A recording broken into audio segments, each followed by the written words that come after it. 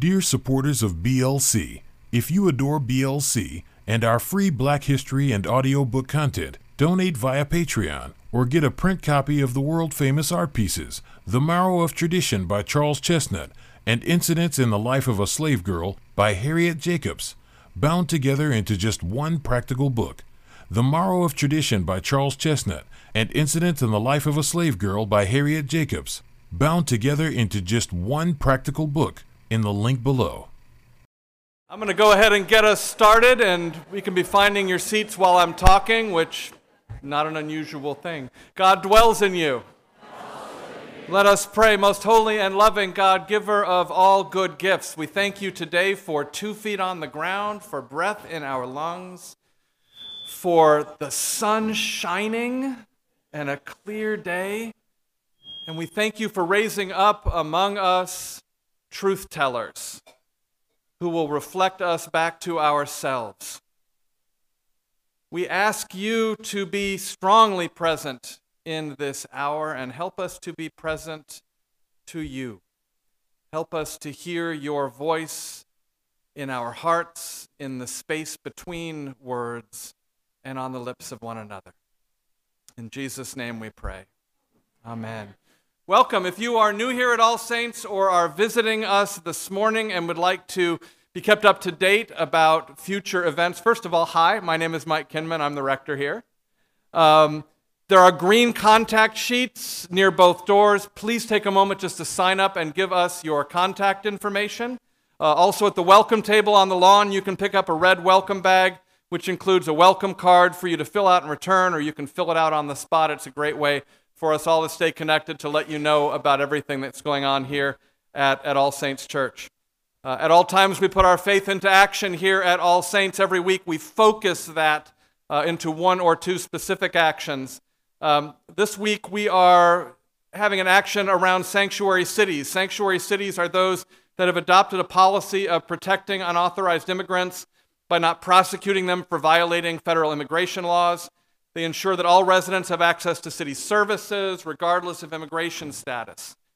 Today, we're asking everyone to write to our state senators to express our support for SB 54, which is called the California Values Act, which would protect the safety and well-being of all Californians by assuring that state and local resources are not used to fuel mass deportations, to separate families, or to divide Californians on the basis of race, gender, sexual orientation, religion, immigration status, or national or ethnic origin. It would essentially declare all of our cities sanctuary cities. So please visit the action table.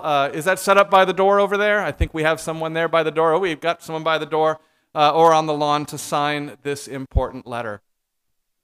Finally, everything that we do here on All Saints at All Saints is fueled by two things. It's fueled by the grace of God, and it's fueled by the grace of God through the generosity of all of you. And by you, I mean you who are streaming with us online as well.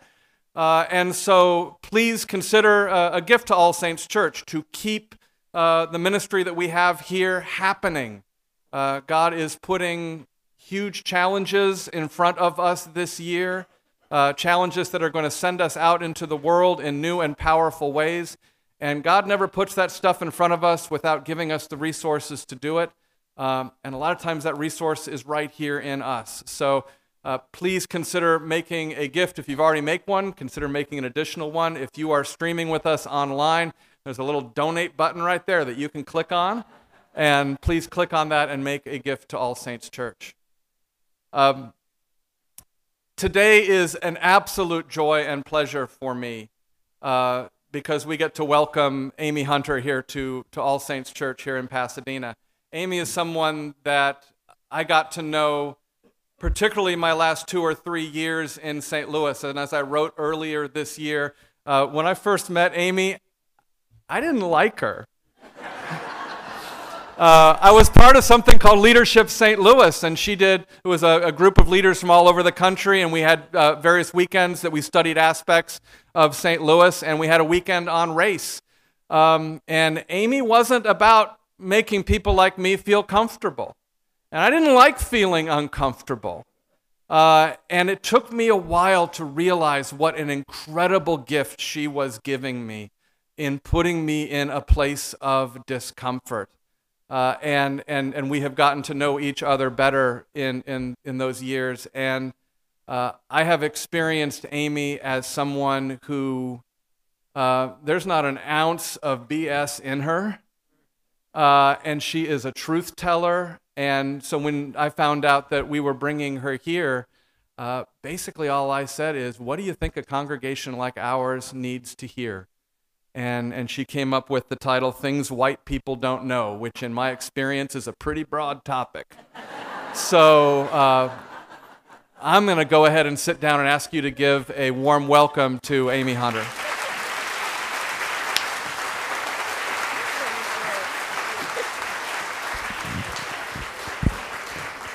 That is hilarious. The lady who was sitting next to asked me how long we were going to be here. Yeah, so it's a long list. I could add on and on. So I will tell you, so my name is Amy Hunter. Usually I say I'm the only black Amy you know because it makes people remember my name.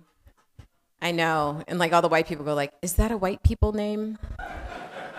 It is. So my parents were worried about us getting jobs. So race has been a part of my life since I was born. And so they named us names that they thought we could at least get an interview with. Yeah. Yeah. I mean, it is kind of the moment. And I start often with that because sometimes we think like we'll figure this out later on in life. And there are these moments that we have that we just kind of erase and think as normal or natural, but are not normal or natural. So the day your child is born, to think about the ways that race will affect their lives just shouldn't be. And so you should be able to name your kid whatever you want. When I'm out Black Space, I get different questions about my name, like am I adopted? Is my mother white? It's quite entertaining. So since you all didn't know any of that, I'm not adopted. Both of my parents are black. It was just a job security kind of moment. So I'm actually going to take a minute for you to get to know each other. I know you're probably used to people talking to you. I'm not that person, though. I like people to be engaged with one another. And so I will ask you to turn to a person. Oh, let me clarify. So my mother was an ex-nun married to the son of a Baptist preacher. I know, you can't make this stuff up, y'all. Yeah, so we played church at home in many different ways. So this will be from my Baptist side of the family. I want you to find your neighbor. And then I want you to, does everybody have a neighbor, somebody? Take a hold of somebody. I'm going to ask you to do something with a person. So you actually need to touch just one person. One person. If you do not have a person, raise your hand. We have singles. All right?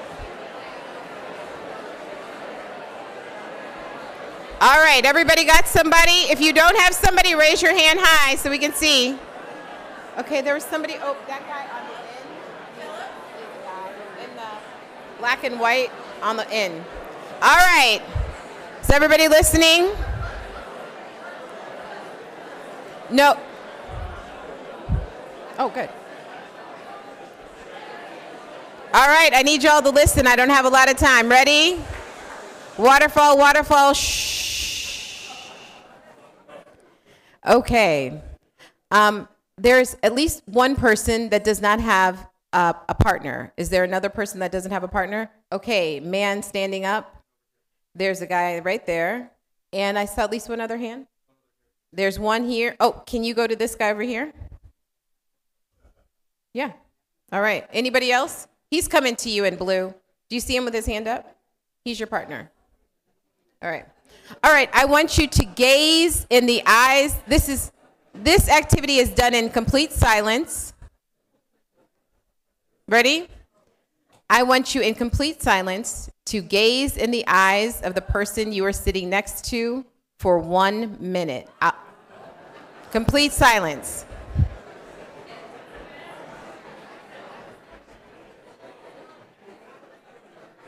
Waterfall, waterfall, shh.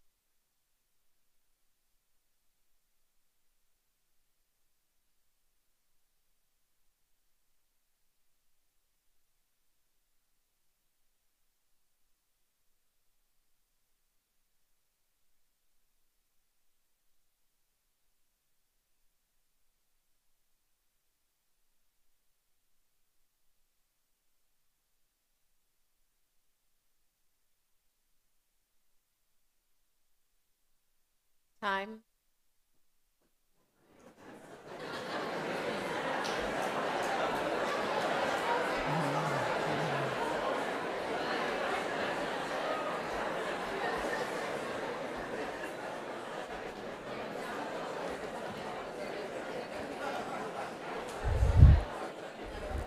So I actually saw this as an art installation and immediately said this has everything to do with diversity. Yeah. I'm really clear that what is wrong is that we are not connected.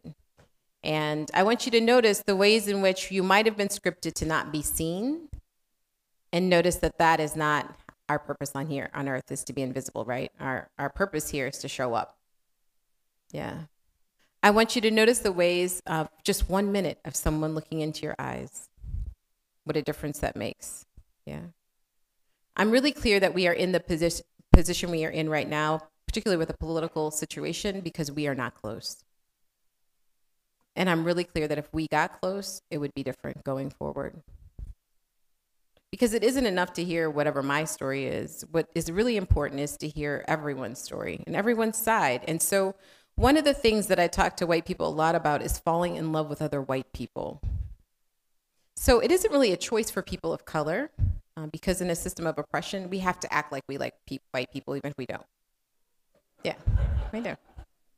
Yeah, that's true. So it's less of an option. It's more of our socialization and scripting, because in order for us to survive and navigate the systems and the worlds that we will face, there will have to be some of that. Yeah. But it feels very optional for white people to not like each other, not to fall just deeply, madly in love with one another. And I would like to offer that it's really not an option. That dividing ourselves into the good white people and those other white people is really not helpful or useful to anyone. It definitely isn't useful to people of color. And so I would offer, if you just start with the premise that all white people are good. I know the white people always laugh at that one. Like, do you know my people? I'm like, I do. I know them. But what I actually believe is that we are born. I want everyone to think about a baby you've seen recently or someone in your family. That baby is just so good. Yeah, nothing wrong with them. Just, wow, just breathtakingly wonderful, right? They come with things they don't even need, like fingernails and eyebrows, right? They come with that kind of stuff. And we were all those babies. And then something happened to us. And we call that the cycle of socialization.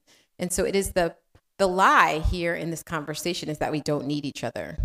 But I can guarantee you, we come into the world needing each other with very little apologies. We cry when we're hungry, right? And if you are fortunate to live a very long life, you will leave this world needing people. The only lie was the in-between part. The truth is we need each other now. We always need each other. And so I would offer, if we spent more time gazing into each other's eyes and falling in love, not just the work that needs to be done, but the what needs to be done makes it just that much simpler, and that much easier, right? So in my head, when people are saying crazy stuff to me, because I do diversity work for a living, they say all kind of crazy things to me. My first thought is, I'm sorry that happened to you. Because what you just said, I'm willing to bet, has made people not like you, has not brought people closer to you. And it's not your fault that it happened to you.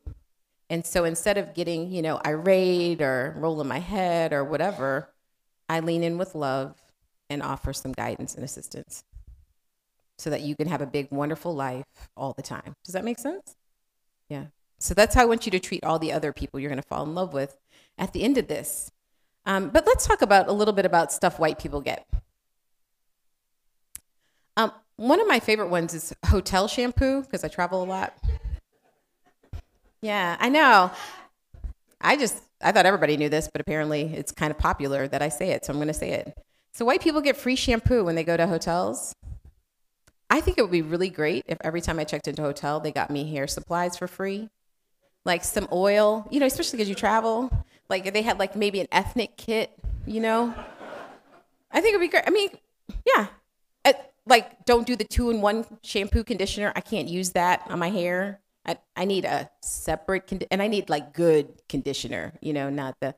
And so just noticing like we think it's like all of these like really extreme things, right? Like, so we could talk about white people get jobs, right? And historically have been getting jobs that black and brown people couldn't get for years, right?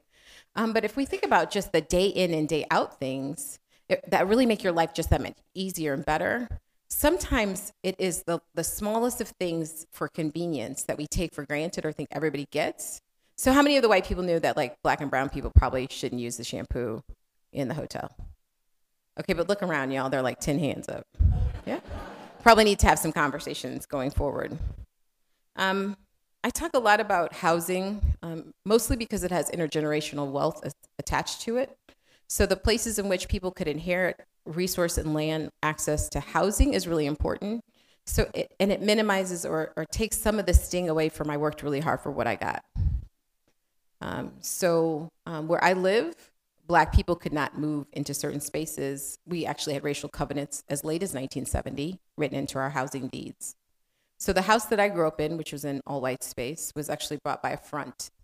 My father was an executive at a company, but they would not sell it to a Black person. So someone from his office went. My parents did not actually see the inside of the house until they had already purchased it. That was in 1968. Yeah, wasn't that long ago. And so noticing that even though we don't say it's happening, it's still happening, right? So think about your neighbors who are only selling to their family members who look like them. So it's still, no, it's not in the deed technically, but if it's still kind of happening, it's still happening, right? Not to mention the money that you get upon the sale. I'm gonna have just one intersectional moment because I know you all just did the Women's March. We did it in St. Louis as well. Pay equity. We often quote the 76 cents on the dollar or 78 cents on the dollar. I'm going to offer that's white women.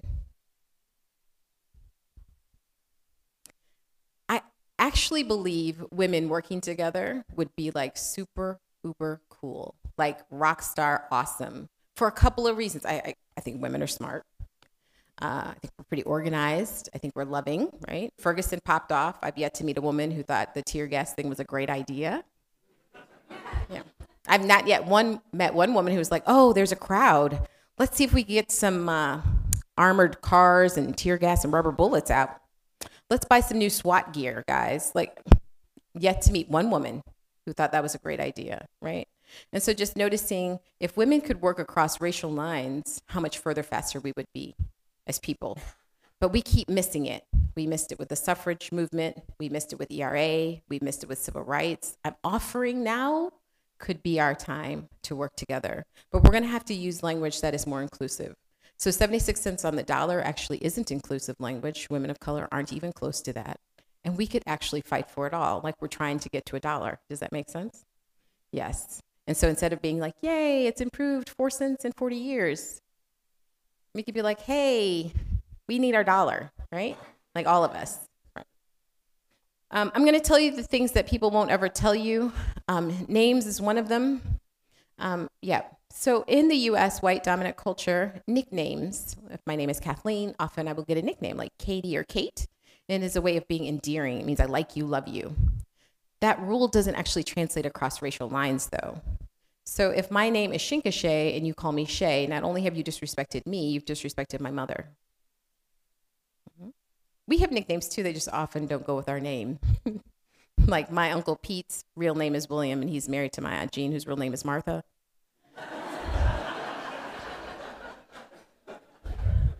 I'm saying this out loud because often we think whatever culture we're in, we think is the actual rule. And I'd like to offer that other cultures, even within the United States, have different rules. And so I will give you another example of that, which is time. In US white culture, time has meaning. It means you're reliable, dependable, and really it is a culture of early. On time is only 60 seconds. In Spanish, I missed the bus literally translates the bus left me. The global majority actually sees time as much more fluid. It doesn't have all of that meaning. We just made that part up, y'all. And so I would just say a couple of things. If time is really important to you, you probably need to tell people that really you want them to come early or actually on time instead of getting upset when they're 15 minutes late or an hour late. If I'm having a party at my house at 7 and you come at 7, you're helping me. Get ready. That's not why I gave you the time. I gave you the time so you knew what time to come after. Yeah, because it's fluid, right? So like the stuff isn't put up at 10. Yeah, if there are people still at my house, we still have stuff. And if you come at the door at 10, we greet you like, oh my gosh, I'm so glad you made it. I mean, like, where have you been? We don't do all that, right? Because relationships are really important, not the transaction, right? Two different cultural norms. So in Black space, I usually say you have about 3 questions to ask me. In US white culture, asking questions is transactional. That's how I get to know you. So you'll go to a party, they'll ask you like, how do you know the host? Like, this is crazy. Aren't we all friends of the host? Like, how do we get invited to this party? Like, why are we doing this, right? But in US culture, they're trying to get to know you, right? So they're gonna ask you a ton of questions. That doesn't work across cultural lines. If you have a relationship with me, I'll probably answer any question you have. But first, we form a relationship, then we ask questions. Does that make sense? Often I say this is because people are mostly afraid that they will not be liked or loved. This, again, is a white people thing. White people care about whether or not they're liked. I find this quite interesting. Paul Kivels, a race scholar, has actually done work on this. So not just Amy Hunter. If you need to research it, I know sometimes people need other people. I'll quote a couple other scholars for y'all to write down. Paul Kivels done really good work on it, though. People of color don't walk around thinking people are going to like them. It's quite funny, actually. Almost even the opposite, right? And so just notice that that's your need to be liked. I'm going to cure you of this need and just offer, we already like you. Like, what if you walked around the whole world as if you were going to be liked? Now, really, this comes from familial patterns of an in and out culture. It has nothing to do with people of color. It has more to do with your family. So in majority white US culture, there are these rules or customs or perceived thoughts and feelings about how you get in or out of your family. This also doesn't translate. I can't even imagine what you could do in my family for us to kick you out. Like, nothing. Like, I don't know. I mean, I've really tried. Like, if you went to like jail, I was like, well, then we'd have a party for you coming out of jail, I guess. I mean, you'd be gone. You wouldn't be out. I mean, we'd be shamed, but, like out for, just, there wasn't a whole lot of things, right? And so, just noticing like that is a thing. And so I'm going to offer you that if we're going to get really close, we're going to have a commitment with each other, not to push each other out. So I often say, instead of calling white people out, we like to call them in. Yeah. It isn't our fault what happened to us. These things get installed very early on when we're children. And so it isn't our fault that it happened. It is our responsibility as adults to actually work towards the kind of world we'd like to see, though. Does that make sense? All right. And dream big. People are like, oh, I just want to, no. Bigger. Dream bigger. Like, what would it really look like? Speaking in African American and other cultures of color, we say hello to each other. We acknowledge each other with a smile or a head nod. It is a sign of respect. It doesn't really mean hi. I mean, it means hi, but it means more than hi. It means I see you. You are human. Now, I say this, and I like white people because they're like, okay, should I talk to all the Black people? Like, I mean, you don't have to like do a formal hi, just like it's a very quick thing, because when I'm walking with my white friends, they're like, so many people. Like, I don't know those people. I don't know them. They're just Black people. I walk by, I'm like, it's good. It's like my favorite part about being Black. Let me be clear. This is my very favorite part. Like, anywhere I am, like walking down the street and like, it's good. You should try it. Now, I don't do this to white people because I understand it's not part of their culture. They do have a culture around speaking if you are wealthy or important. Yeah, you get a last name and you are often not ignored. So it's not like you don't have a culture of it. I'm just naming what the culture looks like. Does that make sense? All right, good deal. The last thing that white people get is stuff for you. Flesh tone, suntan, pantyhose. Like, I just think it'd be cool to buy makeup at Walgreens personally, like anywhere I am in the United States. Instead of going to Sephora, which is much more expensive. All right, really quickly, there's some words that don't translate across race, so I'm gonna briefly talk about those. Community is one of them.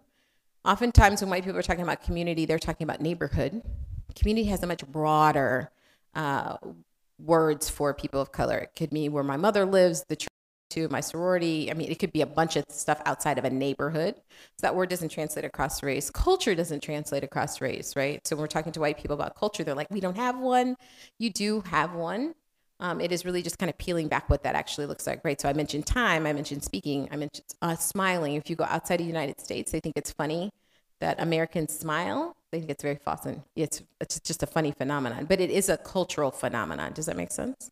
So just getting to notice what it is. Good has coded language. Hair is something that doesn't translate across race. I know. So there's no hair touching. Just, we're going to put that out there. You may not touch my hair. Yeah. I know you're curious, but you're not going to do that. You're not going to do that. Yeah. It comes in different textures. It's interesting. Yeah, it is interesting. Yeah, no touching of the hair, though.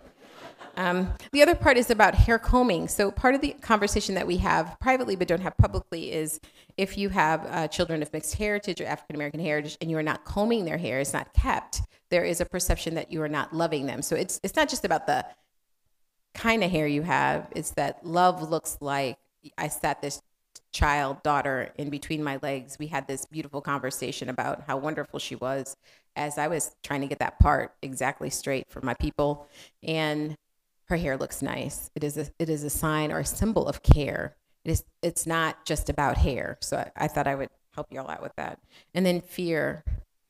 Fear doesn't translate across race because what we are afraid of is different. I am more afraid of what will happen if we do nothing. It is why I was active in Ferguson. I had nothing to lose. I wasn't afraid of being tear gassed. I wasn't even afraid of being killed. What I was afraid of is getting a phone call that my son had been the next one. That's what I was afraid of. And so just understanding what fear looks like. And then the last one is love. I honestly think we should probably work a little harder across the lines of race to really fall in love with each other. Not like a kittens and puppies love, but the kind of love you want to wake up to. The kind of love when it walks in the door, you're smiling at, like that kind of love. And that doesn't translate across race very often. And if there was something I wanted us to work on, it would definitely be there. Things that white people don't know about education is honors classes and AP and gifted programs are also often racially based. Your child really is not that smart. I thought I would tell you that today. They're not. In the city that I live in, the school district, the high school is 90% African American. The honors classes are 90% white. Even I went up to the school and said, you don't honestly believe all the white people are brilliant and none of the black people are? Not like 2 or 3, right? And so just noticing like how we use these tools in the system of education, not to mention our curriculum, our teaching staff, which is not always culturally competent in the system of education, and how that hinders the progress we'd like to make. Zoe Burkholder is a race scholar that talks about the use of the white box and how we implemented it in the system of education here in the United States to groom white children and how to check the box. So prior to the box of white, there were ethnicities that came under that box. When we started talking about land distribution and things that you would get because of your identification around race, the box was created and we used the system of education. Margaret Mead was one of the scholars that worked on colorblind rhetoric, which we're still fighting today. She apologized many years later, but it's up there. Does that make sense? So noticing race in schools is really, really important, and who is represented and who has citizenship statuses. My latest and greatest new job has been in healthcare. I talk a lot about trauma-informed care with a racialized perspective. I've said publicly, and I will say today, trauma-informed care has become the newest pimp on poverty. I've seen it's now replacing character education. We cannot talk about why children of color are traumatized without talking about the systems that are leading to the trauma, or how the system of education in particular might not only be triggering, but re-traumatizing children. So if a child is walking into a space and they are never learning anything positive about people who look like them, never hearing anything positive about how brilliant they are, and having some teacher tell them that they're there to do something other than to coach and groom the brilliance they were born with, it is traumatic. And so I ask our trauma-informed care people and all of our educators to look inward, not outward.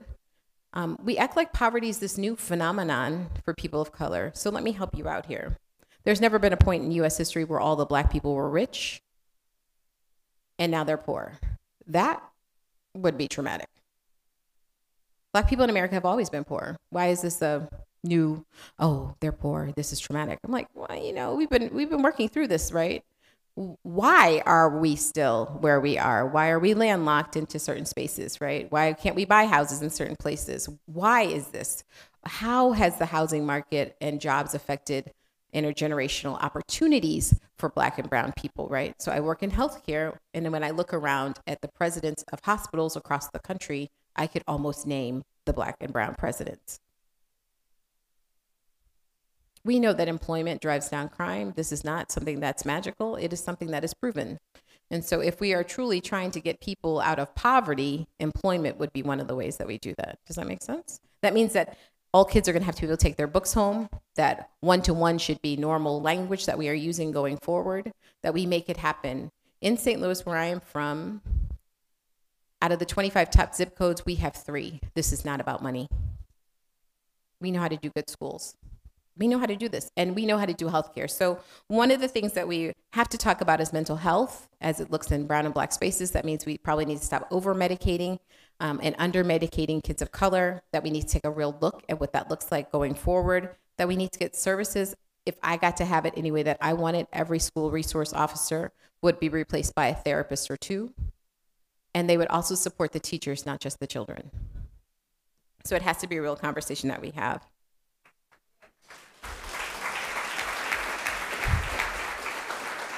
The last thing I will say is about law enforcement. So I've said this before, and I will say it actually in the next session.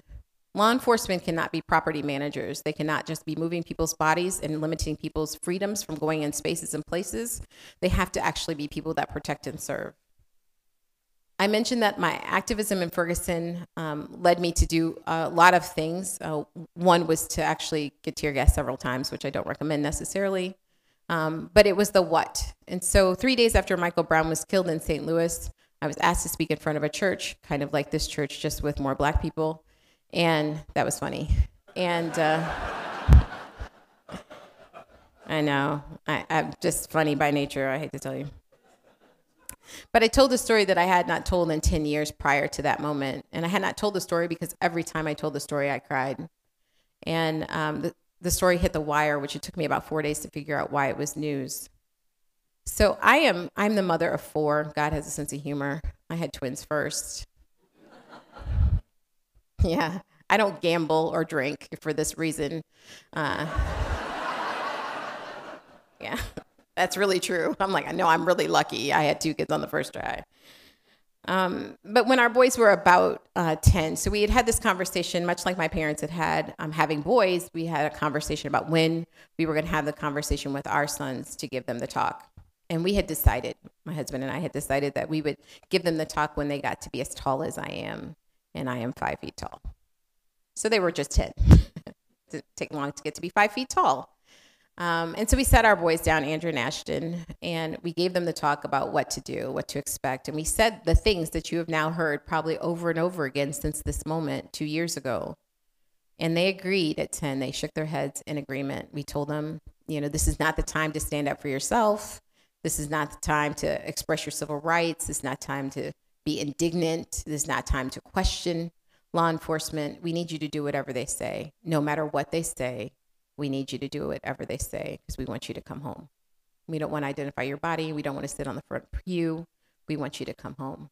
We will handle whatever happens after that as long as you can get to us. And so at the age of 12, my son Ashton was stopped by the police. He had been dropped off in a neighborhood. We live in a college town where there's shops and stores. In the middle of the day, beautiful day, and his friends were drinking. And so he decided to leave his friends and walk home. Maybe a mile away from there. And on his way home, he was stopped by the police at the age of 12. And so he came home and he was flustered. He had remembered what we said, but he was flustered. And so he starts asking me questions. He said, I don't understand. Like, I'm wearing Sperry topsiders and khakis and a polo shirt. It's tucked in. I have my belt on. Because in his mind, as long as he looked a certain way, what we told him was going to happen wouldn't happen because he was 12 years old. So he's trying to make sense of this. And at 12 years old, I knew, and then he knew what he was wearing would not matter. And so we asked a bunch of questions. Is it because of my race? Is it because I'm Black? And I said, you know what, Ashton, I don't know. Maybe. He asked so many questions that day. And it was his last question that got me. So he looked at me and he said, "Mommy, I just want to know how long this will last." And I looked at my 12-year-old son and said, "For the rest of your life." I went to Ferguson, Missouri, because I don't want that to be true anymore. I actually don't want us to have the conversations with our children and then to have the answer that I had to give my kid that day. I think we could change it, not just in law enforcement, but in education and in healthcare, in every place that we are. But we have to be not only deeply committed, but we have to be deeply connected with one another.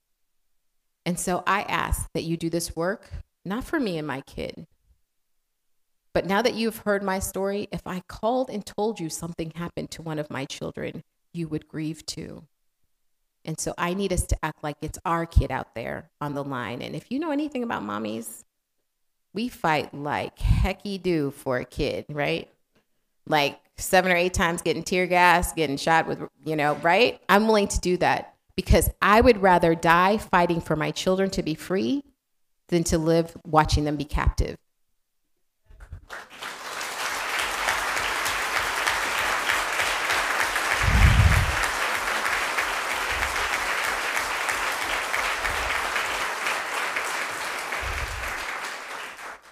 So I often use a word that's called fictive kinship. It just means that we're related to each other. So Black people do this all the time. White people do it too. It just looks different.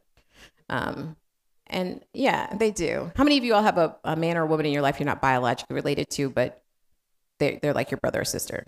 Okay. There's a scholarship word for that. It's called fictive kinship. So I'm going to assume that we're all family now and in this fight together. Yeah? Let's make this happen, y'all. Thank you.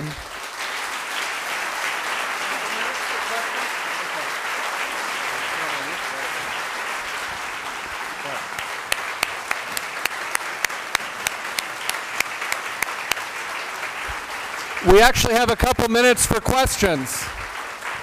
Go, Valerie. Valerie's right there.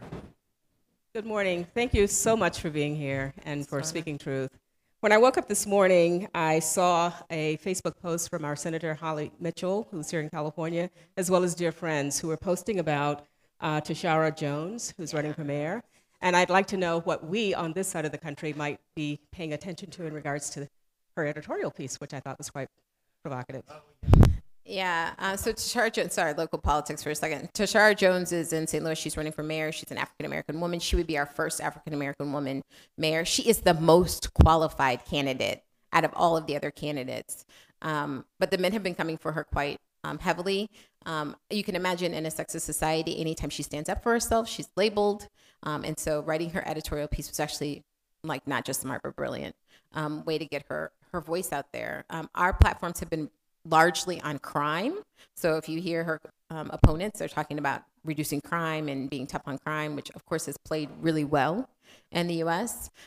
My favorite part about who she is and what she's done for our city so far is that as our treasurer, she's opened a savings account for every child in our public school system. That's pretty cool. Yeah, she's using the parking meter surplus. So, like when you get a ticket. I mean, I pay my tickets with like dignity now, right? I'm like, well, it's $15, but it's going to college, right? And so I think we need, right, thoughtful leaders that are thinking about really creative ways to get to where we really want to go and not just pandering kind of for their own popularity. So she's a kid of a politician. But she definitely should win. I'm on her team. I'm canvassing for her. I gave her some of my money, so I'm definitely on her team. But I think it is going to take those not just brave voices, but really strong voices to make a difference. And strategy-wise, I think that's the other part I really appreciate it. It's not like I hope this happens. It's like, no, let's like really figure out a way to make this happen. Where's the research that says, kids that have even $5 in a savings account are more likely to go to college than kids without. And so for her to set that up for literally thousands of children, not only increases our employment opportunities, but the people we can hire, in years to come. But we get to be a smarter, better community. So if there's, donate. She needs money. Lyda Cruzan, the white woman who's running against her, has lots and lots of money. She lives in a very affluent part of town. She has like her 4 black friends that are all in her commercial.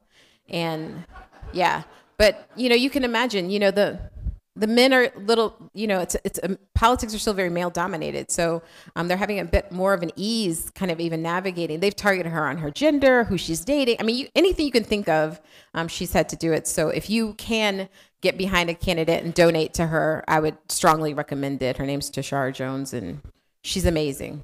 Go ahead. Thank you. Hi.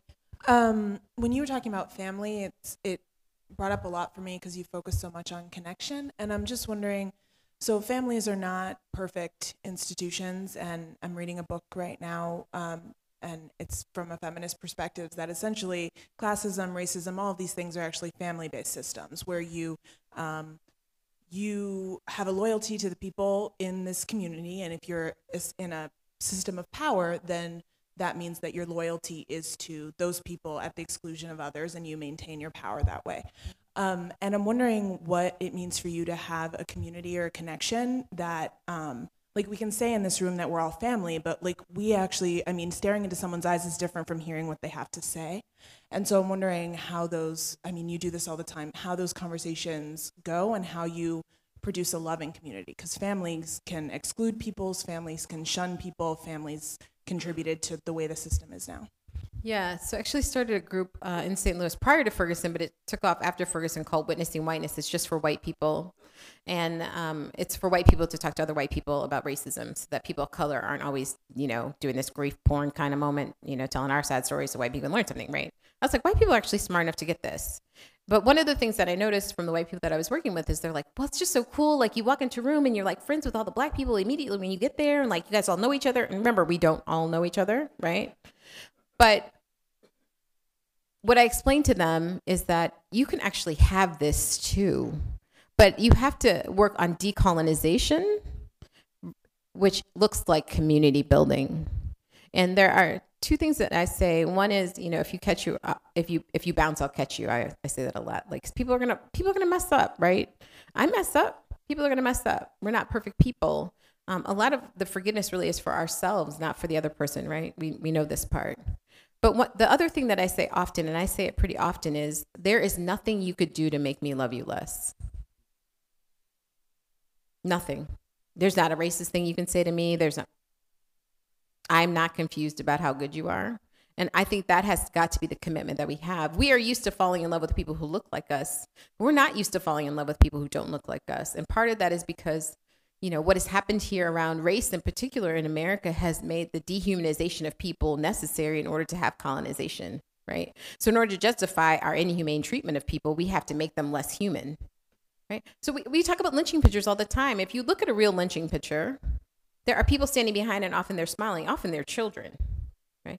So I have to think of, what did I have to say to my kid to make a human body hanging from a tree okay? And how does that spread throughout generations, right? Because when I think about mass incarceration, I don't have anybody in my family who's ever been incarcerated. But because those are my brothers and sisters, those are people who look like they could be in my family, I want to cry every time I think about it. And that has to be where we are. We have to work on decolonization because it is the structures. We go to this individual place, and I really want us to we're all good. So stop the individual part, right? That's a luxury of colonization, is to only have to think about yourself and how you're moving through the world. If we're really going to make systemic and institutional change, we have to decolonize this. So that means that Hillary Clinton didn't win. And I was at a conference actually speaking the day after DT won. I don't say his name. And, and I was at an all white conference. I was doing a white solidarity. I was the speaker for the white solidarity part of the conference. I know. But what I said is, are you upset because your colonizer didn't win? Yeah.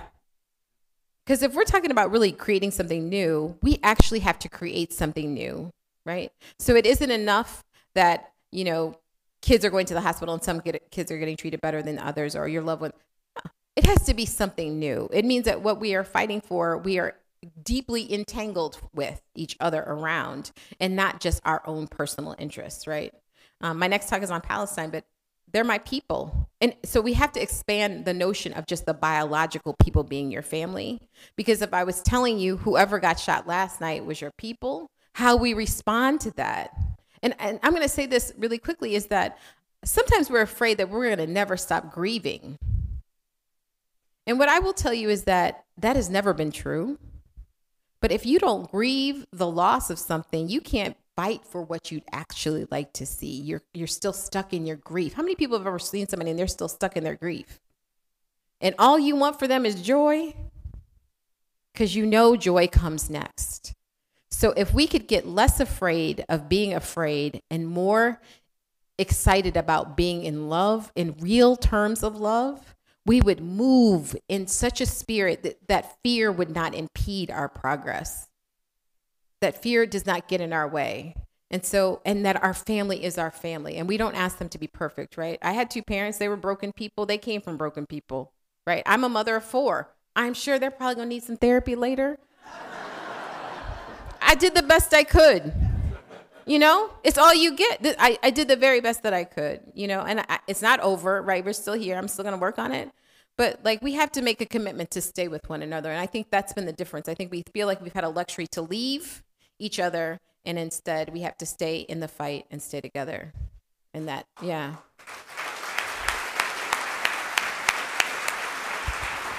So we gotta head out. 11:15 service is starting soon. Stick around afterwards in Sweetland Hall at 12:30 for more of Amy. And thank you. Can we give her another expression of our gratitude?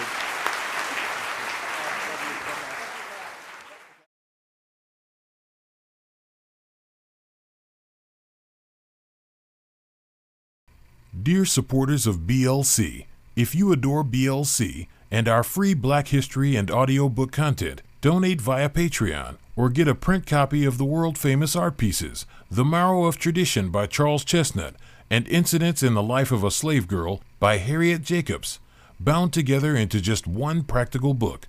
The Marrow of Tradition by Charles Chesnutt and Incidents in the Life of a Slave Girl by Harriet Jacobs, bound together into just one practical book, in the link below.